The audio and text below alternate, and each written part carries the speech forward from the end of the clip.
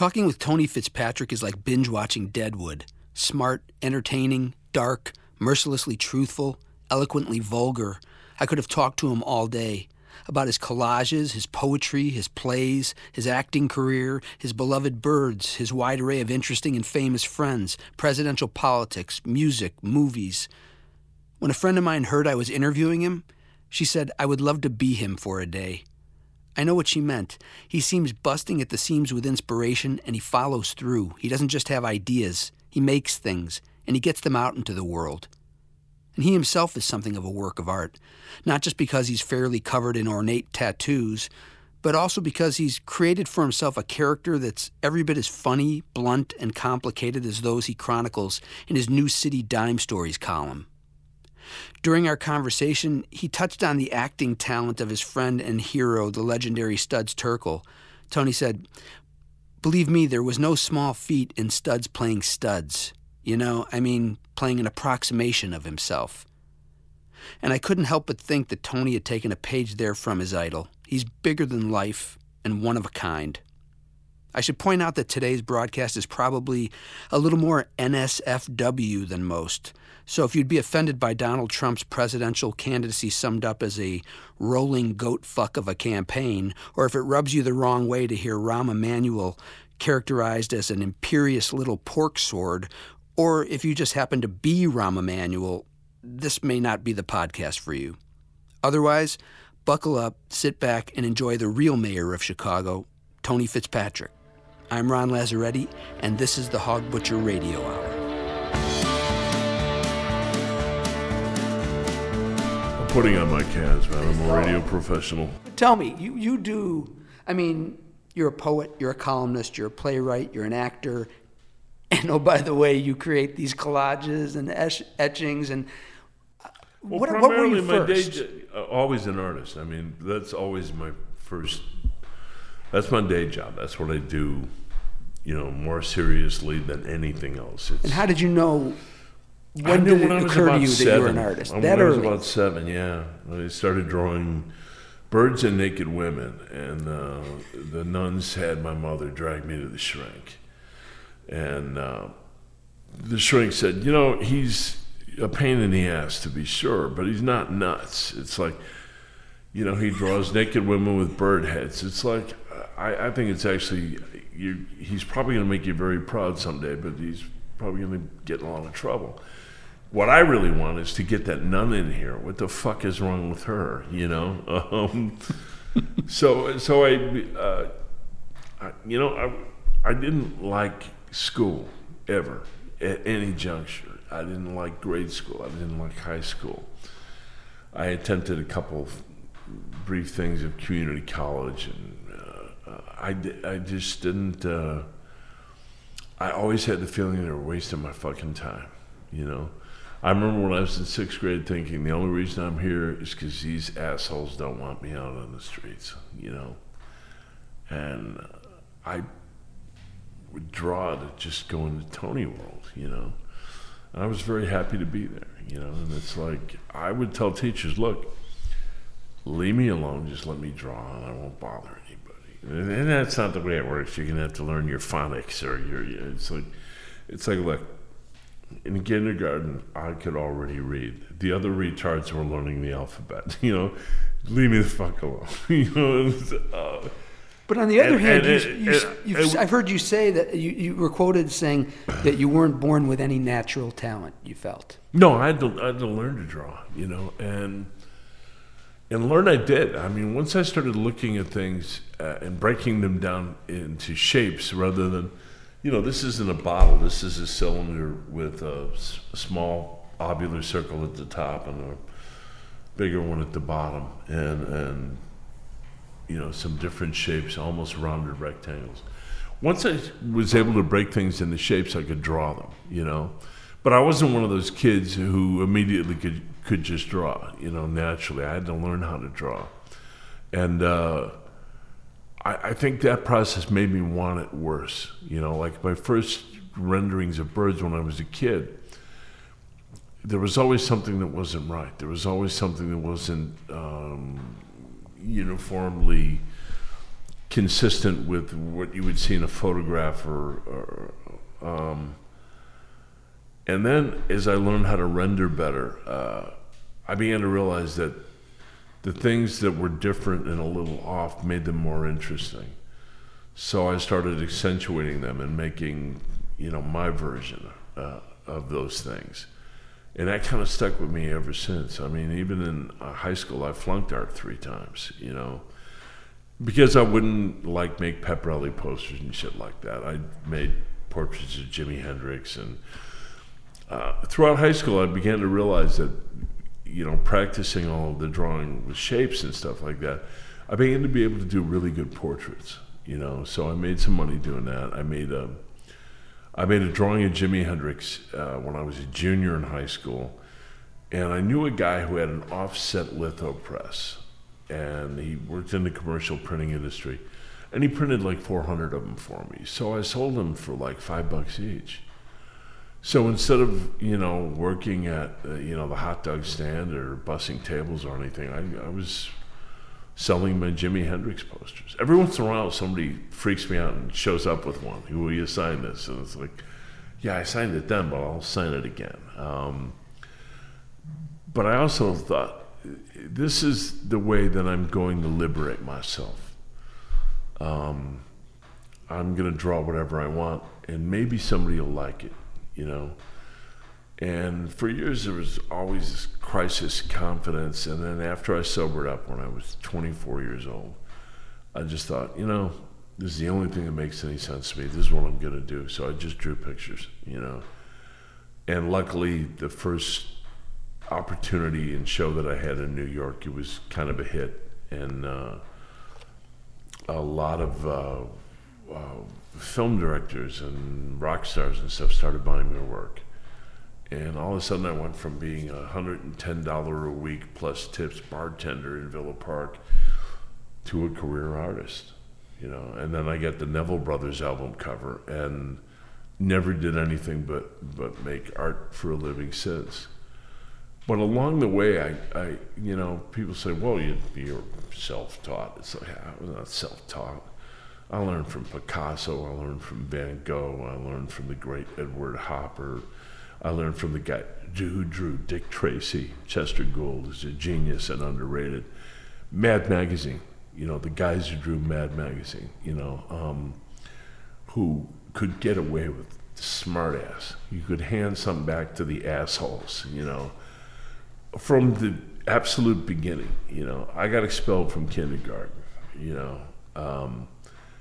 I did not like authority figures, I just despised them, Well, Mad Magazine seems like the perfect kind of. Oh God, it has everything for you because it's got. Al Jaffe just celebrated his 95th birthday a couple of days ago. I didn't know he was still alive.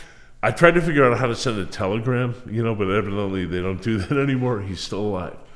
They had his 95th birthday, but I mean the guys who worked for Mad were incredible renderers. Don Martin, Harvey Kurtzman, and also that skewed and now Drew Friedman, who's a phenomenal artist. They had a little bit of a funhouse, kind of perspective. Or then Spy versus Spy. It's two guys eternally living to rat fuck each other. It's. And I also loved the movie parodies because those. Yeah, they were great. Instead of MASH, it would be Mush or something. Or snappy answers to stupid questions. That was my favorite. I had every one of those books, and then the little tiny drawings by Sergio Aragonés in the bottom, in the margins, which were screamingly funny. I mean, Mad was the father to a great many artists. I mean, ideally, when I was between about the age of 8 to 15. The idea was to be a comic book artist or a comic artist, and I didn't have the attention span for it. It's I love sequential art. I mean, I think Chris Ware is maybe one of the best artists living today. Daniel Clowes, those guys are astonishing. But I did not have that gift for paying attention to the same kind of figure, and I wish I did. Birds were the first things I ever drew. and it gave me great joy. And I, since become very serious about,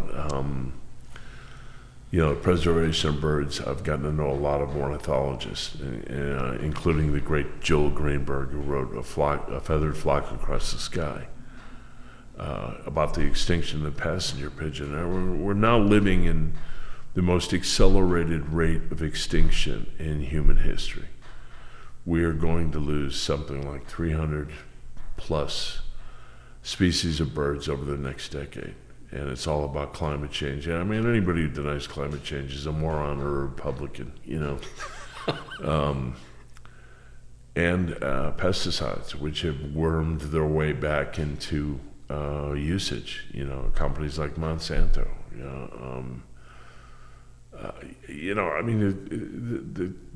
The canard that is the current presidential campaign, they're missing the big issue, and that is, in 20 years, will this planet be habitable?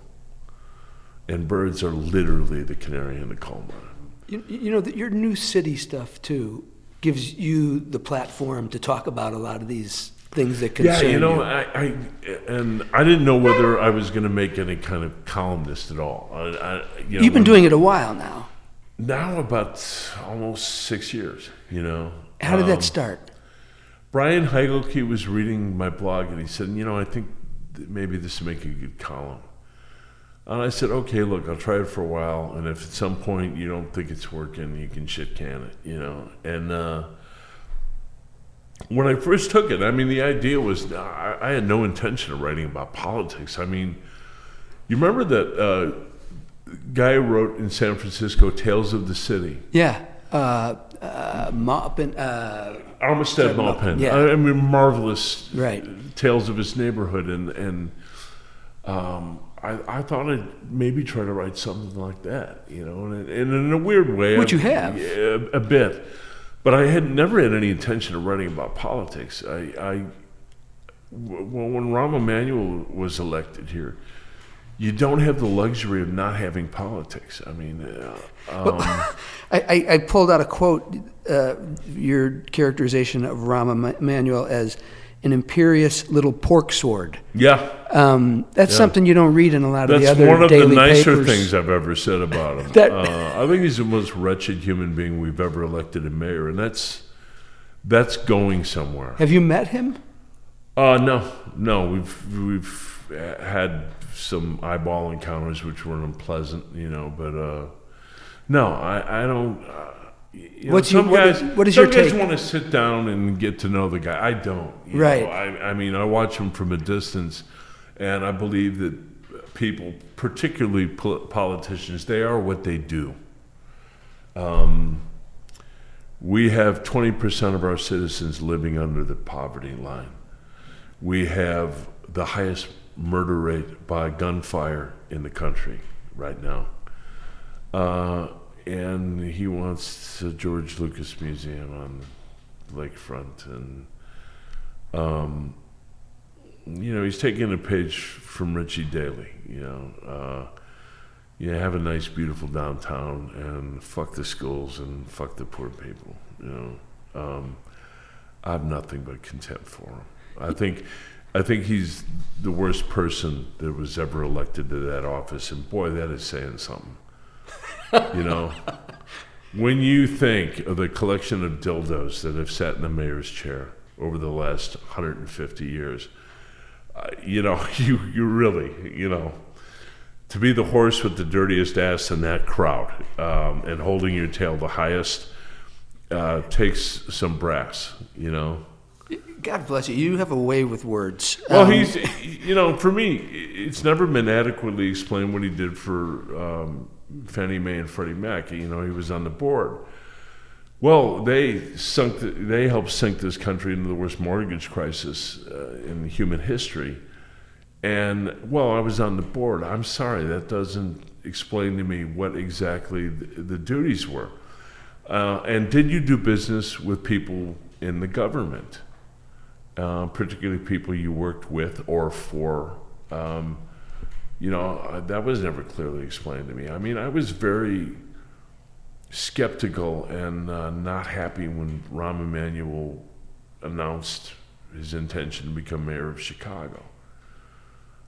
Because he always seemed to me like a backroom fixer, you know, the knife between your ribs. And when countries burn, it is guys like him bringing the buckets of gasoline. You know, you say something in one of your pieces there, in a piece called Murder City, in one of your Dime Stories columns. Mm-hmm. You proposed something that I never heard anyone else propose, and you actually said that there were some people who told you that this could work. You said that what the city needs, first you said what the city needs is more cops, more jobs, more education, and you probably the education is the most a lot of agreement. Vitally key thing. Another thing, quit fucking around with the teachers. You know, quit fucking around with their pensions. You know, people, you know, Rahm and his ilk are always blaming, those greedy cops, those greedy firemen, those greedy teachers. Oh, you mean the people who hold a fucking civilization together?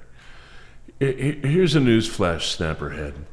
Your people were the ones who looted Chicago. You know, just take a look at the parking deal. Right.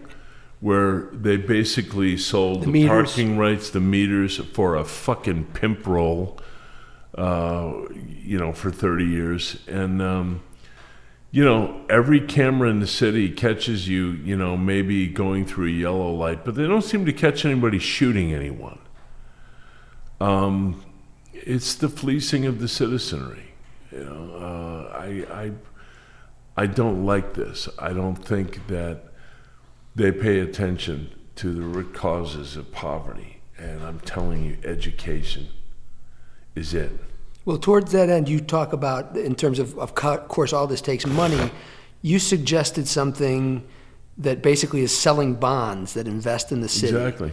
And you buy a share, work? You know, when I talked to two bankers, and it could work, you know. You buy a share in the city of Chicago, a futures share in the city of Chicago. You pay $100, $200, or $500, and that share matures in 10 years, and you get like a 6% return. You know, and they're very, and you have a bank regulated. You do not hand this to the assholes at City Hall. You don't hand this to somebody running for office. You have this regulated by the feds. That way, those bonds will mature. And they're only to be spent on education. You know, if you think for a second that education is expensive, try ignorance. You know, and the first thing Rat Boy did was close 50 schools, and fire 600 teachers and 600 educational administrators. You know, this was his lesson for getting his ass handed to him in the last teacher strikes. Now he thinks he's got them pared down enough, and I'm going to tell him something in very plain fucking English. Labor dies hard in this city. The history of the American laborer and unions was written in Chicago. You know, 4 of them went to the gallows for the 8-hour workday, the 40-hour week. The Pullman strike. I mean, year after year, when push comes to shove, labor's going to win, because this is a city of people who work jobs. And, you know, there are times when I just want the citizenry to just fucking storm City Hall. Just take it back and throw the assholes out. Throw the fucking bastards out on their heads, you know. This guy particularly, I thought after the Laquan McDonald shooting, he should have stepped down. I think an honorable person would have. But, you know, right when you think politics can't get any grimier, you know, there are more dead kids laying all over the city. You know, you were in Chirac. 400 a year. You were in the Spike Lee film. Yeah. What from that, did that experience enlighten you in any way? Yeah, or because we worked in Englewood and Auburn Gresham, and I spent a lot of time around, some time around Michael Flager, Father Michael Flager, and this guy walks those streets every Friday and Saturday night, and tries to create peace in a neighborhood where there's probably 40% unemployment, young men, not a lot of businesses opening that are hiring people. I mean, what I learned is that if you were a person of color and poor in Chicago, you were in exile. And the experience with Chirac kind of drove that home. You've had a few things to say about Donald Trump lately. He's a blowhard and an asshole. Yeah, those were the things. The fact that anybody thinks that this man is presidential timber is laughable, and it would be funny were it not so goddamn serious right now. Yeah, you were at the rally, right? You bet I was. I railed on Facebook against people who were signing a petition to cancel his speech. Absolutely. I said, no, we don't shred the First Amendment for Donald fucking Trump. Absolutely, we honor the right of him to speak, but we also can show up. And do you think he had any intention? No. Of ever appearing? Not for a minute. I mean, I think he's that cynical that he took a look at the demographic of where USC was located. Mm-hmm. It's located 3 blocks from the biggest neighborhood full of people he refers to as rapists. The most diverse student body of any college in the city. He knew exactly what he was doing. Well, did that play out the way he wanted it to play out? I think it did. I mean, in some way, do you regret going as though you were a player in that? So it wasn't like that. Because we sent him a message: do not come back to this city. Mm-hmm. Your ideas are un-American and they're unwelcome. And the idea that his kind of bigotry has any currency whatsoever in the current dialogue is makes me ashamed. What does the phenomenon of Trump have? What does that say about where we're at? He is the Frankenstein monster of the GOP. They have been saying all the things Trump say by inference, by implication, with a wink and a nod. And he's such a cement head. The toxic shit just flows from him. He is the monster they created. He's the monster they deserve. From Reagan on, it's always, Reagan always railed against, there's this welfare queen in Chicago, And what he was actually saying is that, hey, there's some black lady in Chicago, who's fleecing all the white people. That was what he was actually saying. That was what he was inferring. Donald Trump is the result of somebody not able to speak in the code of the GOP. I think Cruz is every bit as loathsome as Donald Trump, And the other guy, Kasich, he only looks sane when he's standing next to the Sphincter twins, Trump and Cruz. He's a moral imbecile as well. Look, if it were up to me, they would take Ted Cruz, Donald Trump, John Kasich, lock him in one of those plastic porta-shitters, light it on fire, and kick it down a fucking hill. I hang my hope on Senator Sanders. Yeah, I was going to ask you about that. I believe that he absolutely believes in the spirit of fair play. It's the first time I think I've ever cast a vote for a guy who I thought was kind of in the same boat I was, I think he's decent, honest, and very, very rare in that landscape. So many of the people who I admire the most are passionate about Bernie Sanders. Yeah. I mean, I applaud Susan Sarandon and Rosario Dawson, who are taking all kinds of heat from their own contemporaries and their own peers, I say, hey, say it loud, say it proud.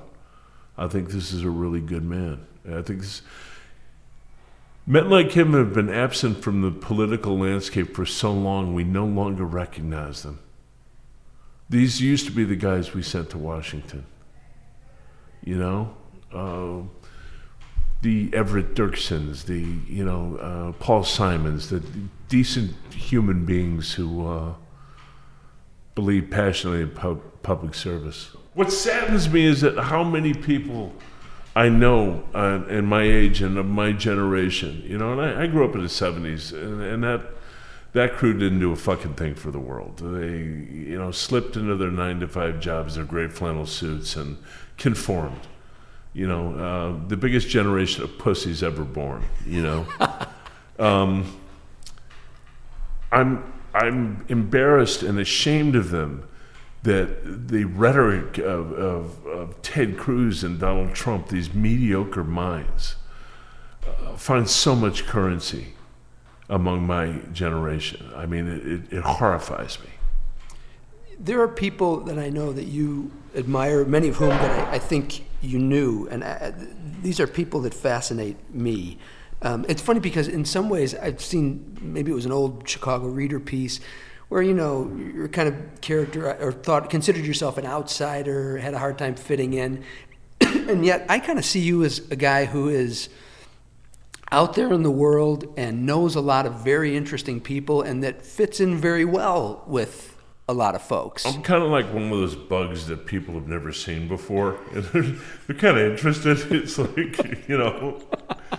Is that what it is? Walking Gordian knot of contradictions. I think in part, But you seem to know people, or to have known people along the way that I would love to have known in the way that you did. I spent yesterday with my friend of 35 years, Jonathan Demme. That's one of the guys I wanted to ask you about. He was in town yesterday, and one of his kids is an artist and goes to school here, and you got to know Jonathan Demme by virtue of the fact that he bought some of your art originally? He bought some of my work. And then didn't you do I met him and Buzz the same night. Buzz Kilman from the old... Yeah, because him and Buzz grew up together in Florida. Okay.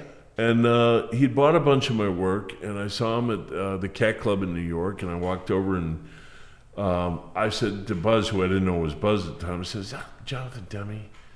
And he goes, "Yeah." So I walked over to Demme, and Buzz thought I looked menacing. So he's standing behind me with a beer bottle by the neck. And so I introduced myself, and me and Demme exchanged pleasantries. I turned around and looked at Buzz. He's got the beer bottle by the neck, I said, "What are you thinking?"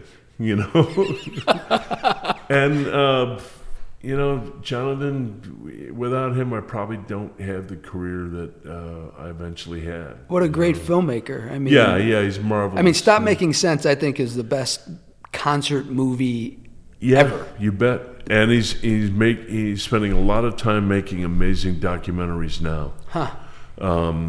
One about a young man, What Hayes Knows, who chases down the pesticides and stuff in his environment that's killing the natural environment that sustains the people, mostly migrant Mexican workers. And the guy's heroic, Jonathan did a lot of work about New Orleans, post Katrina. He's one of my heroes, and just a phenomenal human being, and I've been fortunate to be his friend for over 30 years. So. Didn't you also do some album cover art for him? Yeah, I did something wild. Yeah. Yeah. That must have been a great opportunity. It was cool, because it was actually, people always think that the first album cover I did was Neville Brothers. Right. No, I actually did the soundtrack for Something Wild, which then got me the Neville's job a couple years later. And ironically, the Nevilles had a record before that called Fio on the Bio. Sure. And I saw that and I thought, whatever you do, rehire this guy. This guy's great. Who I didn't know at the time, and he's since become a very dear friend named Lou Beach, who's just one of my heroes. And they said, well, they wanted something different for Yellow Moon, and I went down to New Orleans, which became the beginning of my love affair with that city. And Charlie and Art and Aaron said, what's very important about this record is the history of the city. We want you to take it seriously. They gave me a copy of Up From the Cradle. And I became immersed kind of in the history of the city of New Orleans. Just fascinated me, From the time Buddy Bolden came walking out of the swamp with that steel coronet and kind of invented jazz, and the very young Louis Armstrong and Jelly Roll Morton heard it and carried it forward. The Nevilles are kind of the result of the long math of all of those musical idioms, and it was exciting to kind of watch that history happen. Sure. And walk into Benny's, which is now no longer there, and see Dr. John, a couple of the Nevilles, Randy Newman tuning up for various Mardi Gras shows. It's just I feel like I've been so fortunate to be able to look through a couple of those little keyholes. How did you meet Lou Reed? I met Lou through Penn Jillette from Penn and Teller. Penn is one of my big collectors. When Steve Dahl sold his collection of my serial killer slates, Penn bought them right away. And Penn and I became pals because I made a drawing of Houdini that he really liked, and it was sold to someone else. And the first time he called me up, he said, "Who owns that? Who owns that? That guy should fucking die. That should only belong to me," And right away, immediately, I loved the guy. And I said, I have a different idea for a Houdini, and I'll make it and I'll show it to you. And if you'd like it, I'll certainly deliver it to you. And we became very quick friends. And he mentioned that him and Lou Reed were pals. And I said, "Hey, this is a really beautiful little etching. I want you to give it to Lou and just tell him I'm a fan." So he did that, and Lou called me and said, "The next time you're in New York, you have to come and see me," And I sat down with him a few weeks later, and it was like I'd known him my whole life. He was one of those rare, feisty, really courageous guys.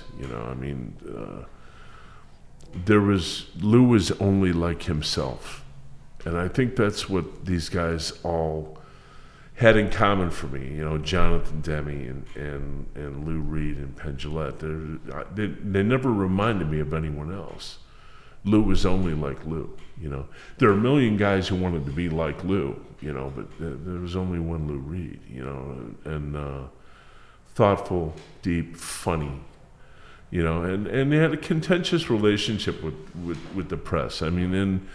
And I saw it a couple times, because very often you get some hip, features writer who's like, "Well, I'm going to cut this guy down to size." And Lou would not be anybody's fool for a minute, And, he knew how the game was played, and he just wasn't playing. He was not going to be condescended to and talked down to by, some asshole who writes for a rock magazine. He wasn't having it. He strikes me as a guy who's whatever his more mainstream success might have been just happened, but that wasn't his aim. That he wasn't really exactly trying to satisfy. No. I think the feeling I always got is that it was a kind of stardom that allowed him to make the art that he wanted to make, but as for the rest of the trappings, I don't think he much knew what to do with them. Lou was very much about writing poetry, listening to poetry, reading poetry, making music. It fairly consumed him. If you take a look at the body of work, Lou made a lot of records. Lou made a lot of music. And it's like, critics would jump up and down on other stuff, and then a few years later laud the very thing that they condemned.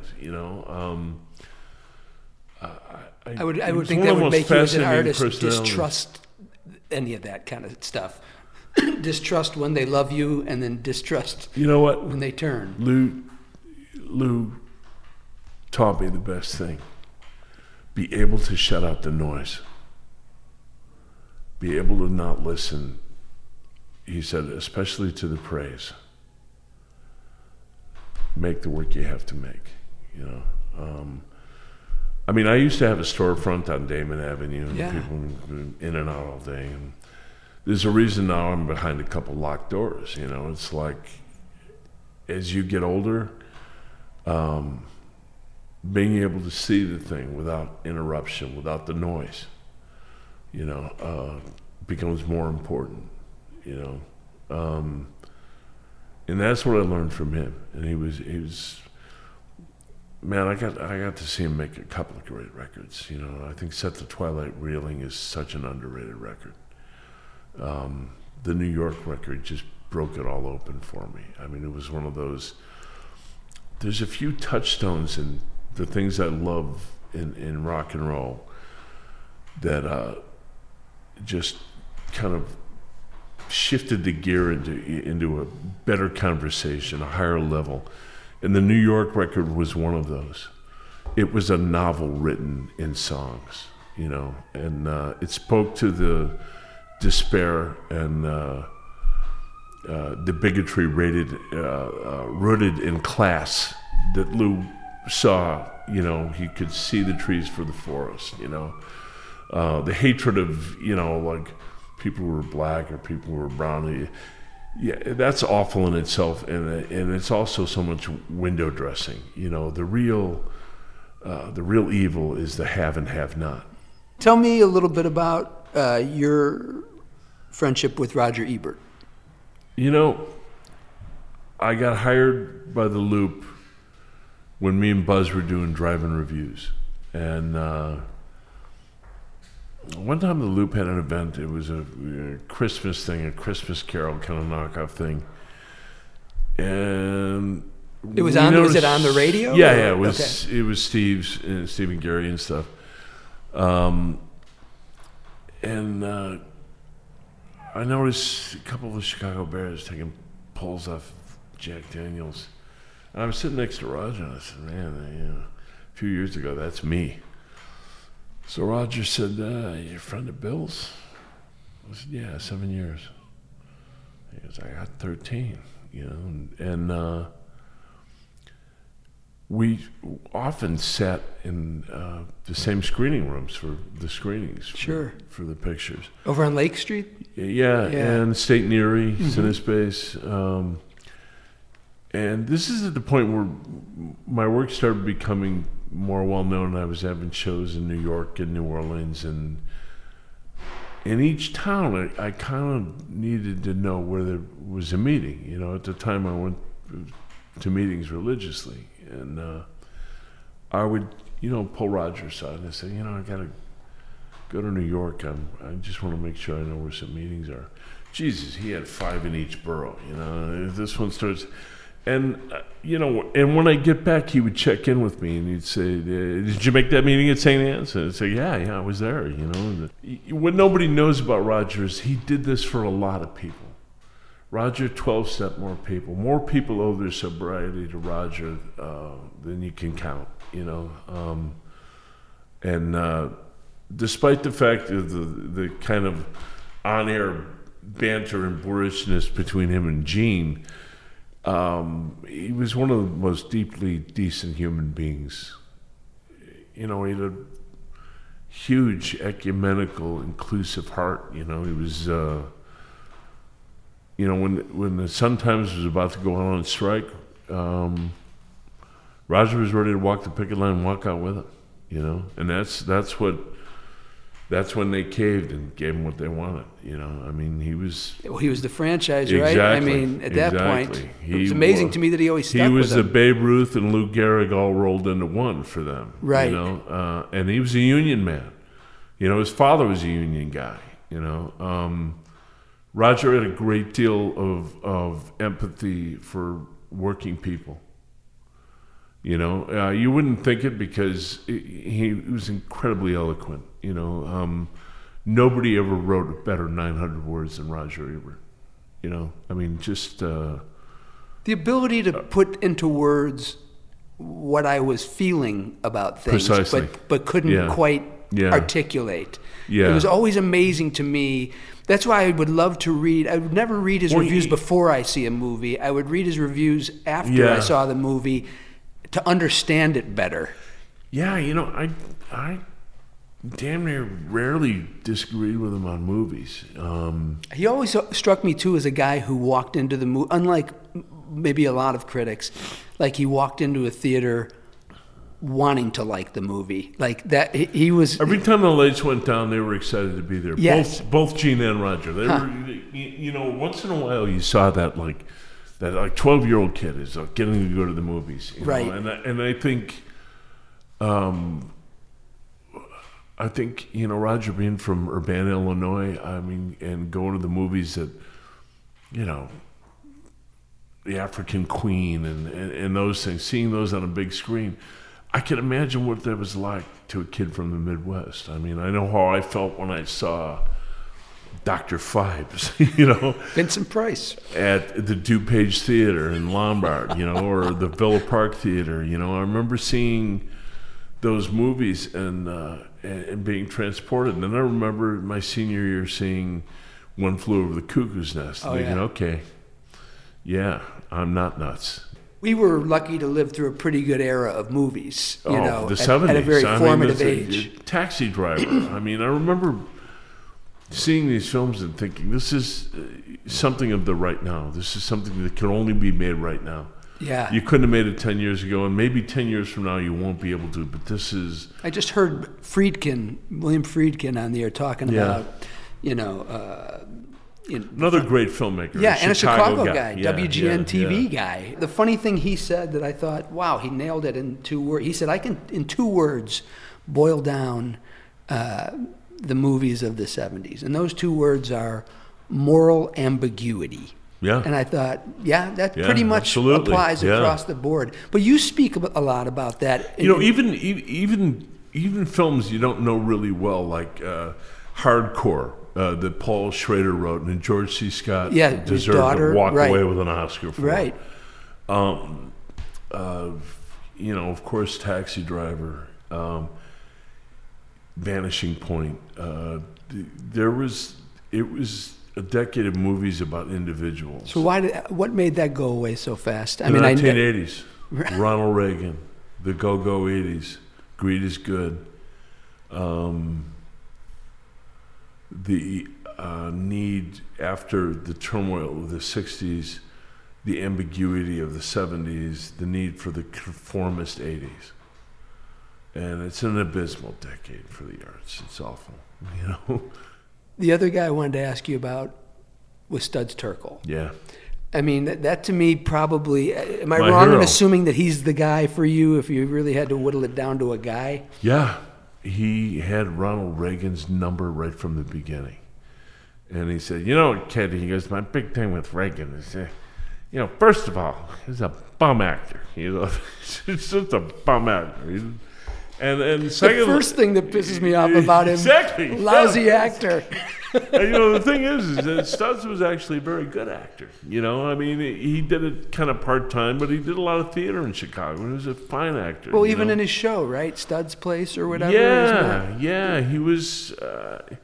And believe me, there was no small feat in Studs playing Studs. You know, I mean, you know, playing an approximation of himself. What I so admired about Studs is how he was always on the right side of history. You know, he rode the train with the Freedom Riders. He stood up for women's rights, gay rights, stood steadfast against every kind of bigotry, stood up to the blacklist, you know. He was something. How did you come to meet him? I made him a painting of Nelson Algren when Nelson Algren died when I was drunk, you know.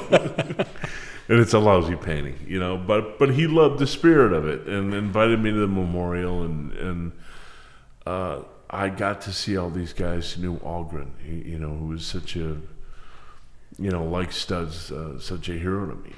It's like Algren, Howard Zinn, Studs Terkel. Anybody, the history books that I'd read up to that point were the lies everybody agreed upon. Nobody ever talked to the Lakota Oglala Sioux after they'd lost the wars, after they'd been relegated to reservations. Nobody ever talked to the union leaders who'd been put down before the labor union finally took hold. And these guys spoke to that history, and I was fascinated as an artist with the hobo alphabet. In fact, my play, This Train, was about that. And Studs knew it by heart. Studs could show you every single idiomatic diagram, and he knew it because at the age of 10 or 11, his mom ran the Grand Wells Hotel, which was kind of a cut above a transient motel for working people moving in and out. And there were lots of guys who were just one step out of being hobos, who'd come to Chicago. And the reason people came to Chicago was to get a job.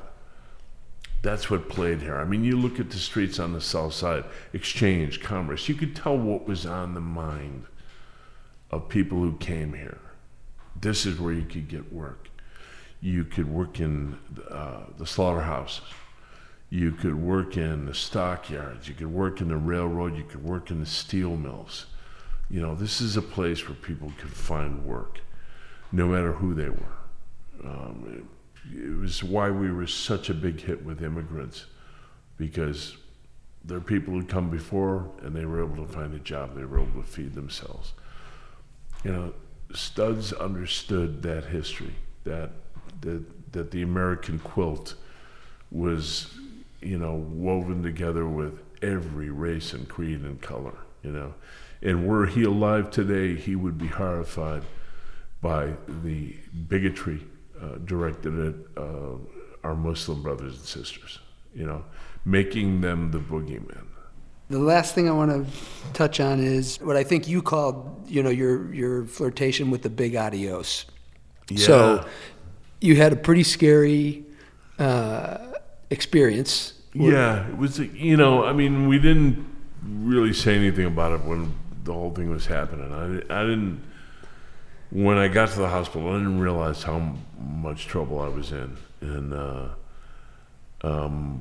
they tried stents, tried to angioplasty. Sure. I couldn't get them in. I had 95% blockage. And the doctor came in and he said, "You're going to have a quadruple bypass. We're doing it tomorrow. You have a 95% chance of, living through this." He goes, "There's something else going on in there. I can hear it. I don't know what it is." He goes, "So I would caution you at that." And 95% chance sounds great. Sounds like a slam dunk until it's your number,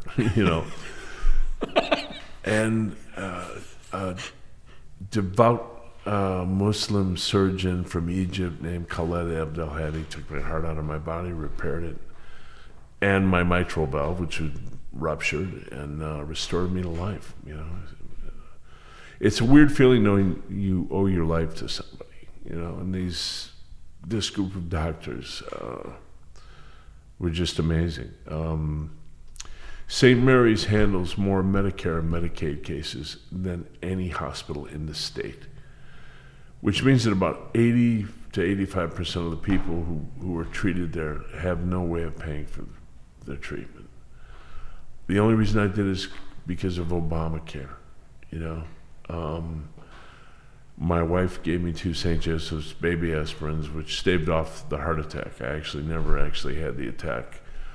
Once they got me in there, they realized that they were going to have to do radical surgery pretty quick, And to give you an idea of how little I understood about how much trouble I was in, when the ambulance guy got there, the baby aspirins had already kicked in, and the kind of dull but insistent pain in my chest, it stopped. So I said, "Well, I'm really going to work." The guy in the ambulance goes, "You're not going to work." He goes, buddy, you can't see you. I can see you. You're getting in the ambulance. You're going to the hospital. And I was lucky. I was so fortunate. And I realized that Obamacare, Muslims, immigrants, women, I fairly owe my life to them. So the whole menu. So everybody that Donald Trump hates basically restored me to life, and plus, my kids, who took walks with me, I mean, the big thing about a month after I got out of the hospital was when I was able to walk around the block, and I came very close to dying, You said in a piece, I think it was a piece about the devil, baby devils, I think it's called. Yeah. You mentioned in there that you have no imaginary friend in the sky. Yeah. That you're, but you know what? Some very religious people saved my life, and I think maybe if there's a deity, if there's an overriding force in the universe, I'm just not meant to understand it, But some very, very staunchly religious people, seriously held my heart in their hands and made it work, How changed do you feel about all to disparage what they believe Right. is, I have no business doing that. I see. I don't think there's any shame in saying I just don't know,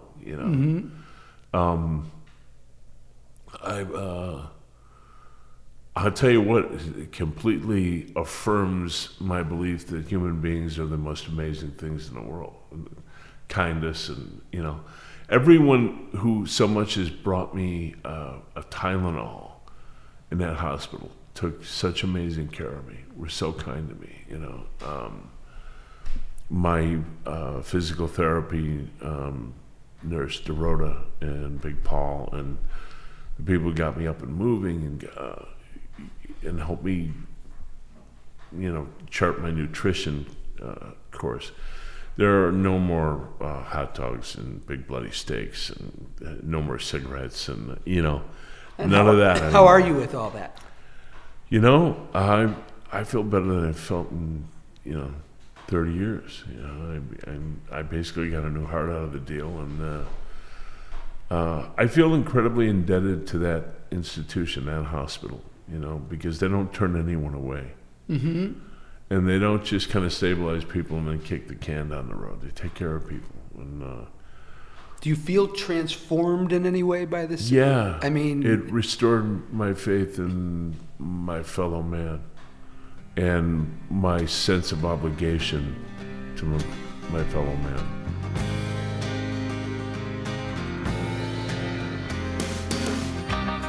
Next up on the Hog Butcher Radio Hour, a piece by the sketch comedy group Brick. The Hog Butcher Radio players present Dictation. Good morning, Mr. Milton. Oh, hello there, Gertie. Coffee?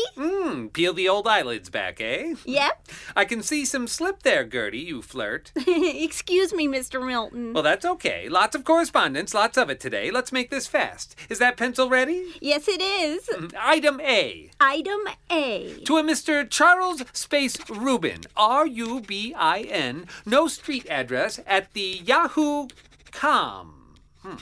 Commonwealth? Commonwealth. Commonwealth. Commonwealth. Yes. Regarding working at home.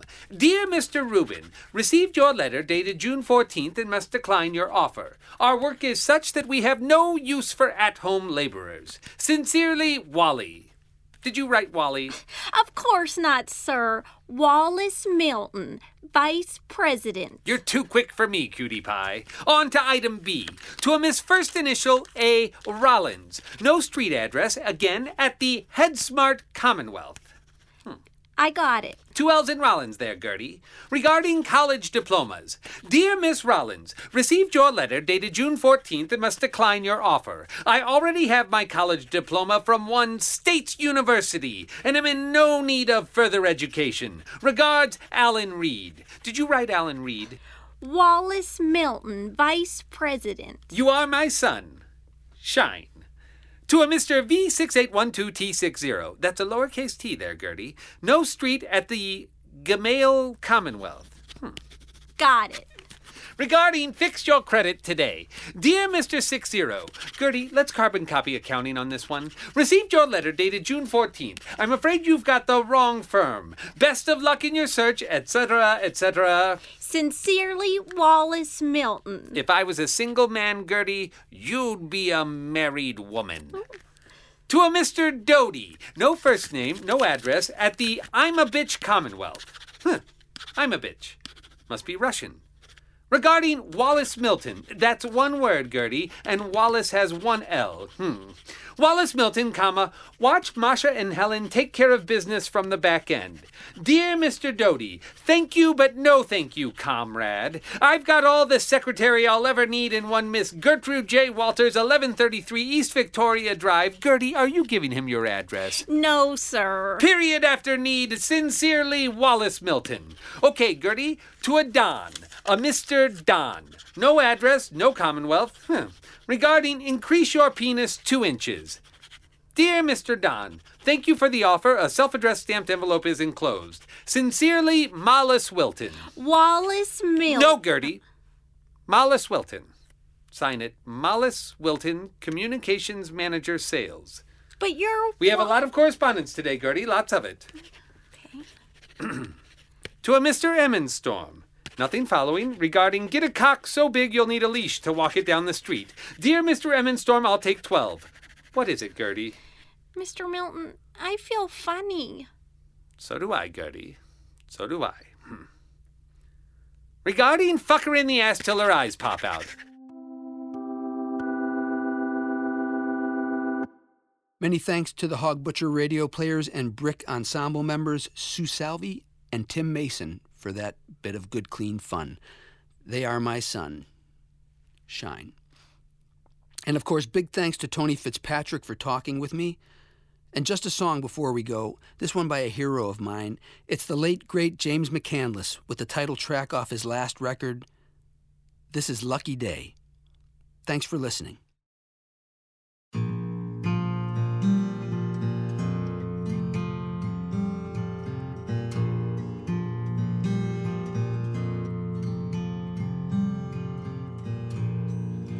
Bring me the sunrise in a teacup and a bucket full of rain. Peyote in a wickiup. This could be my lucky day. Phantoms on a vision quest. Mountains of wet clay. Danger in the wilderness. Runaway, castaway. Father in a suit and vest. Noble and tall. Mother in her wedding dress,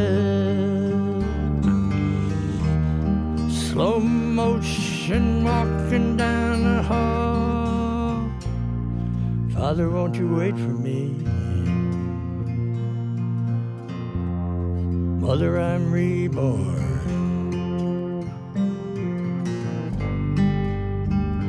Running recklessly,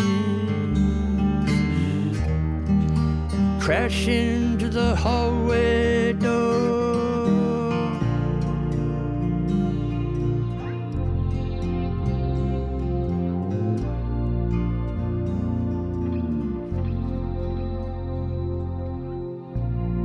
Adobe hut,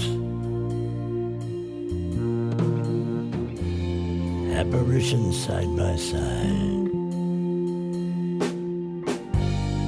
A thunderbird, a doodlebug, laughing and crying. God sings in the hearts of men on the sitar.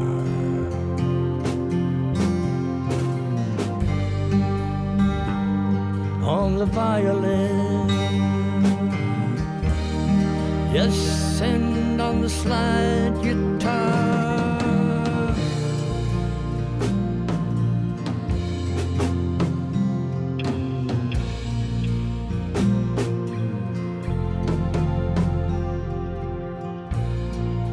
Candles on an old felt hat.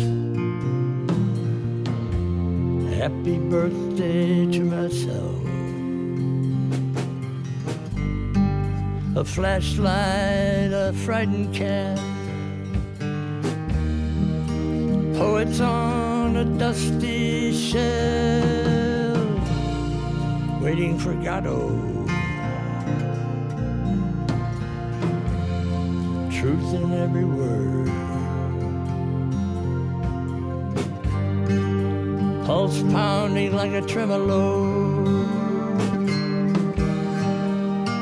The goat boy is alone.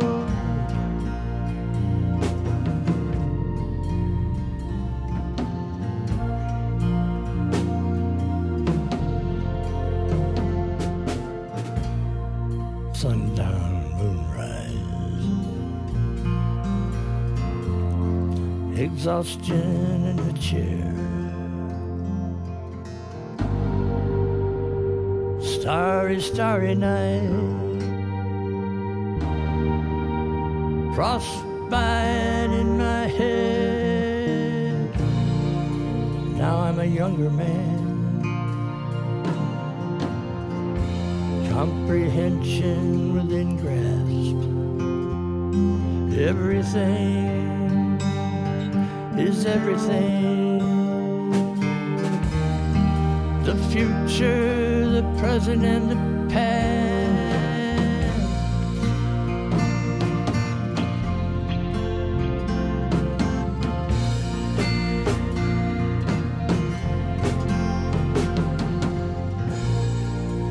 Sunrise in a teacup. A bucket full of rain. Everything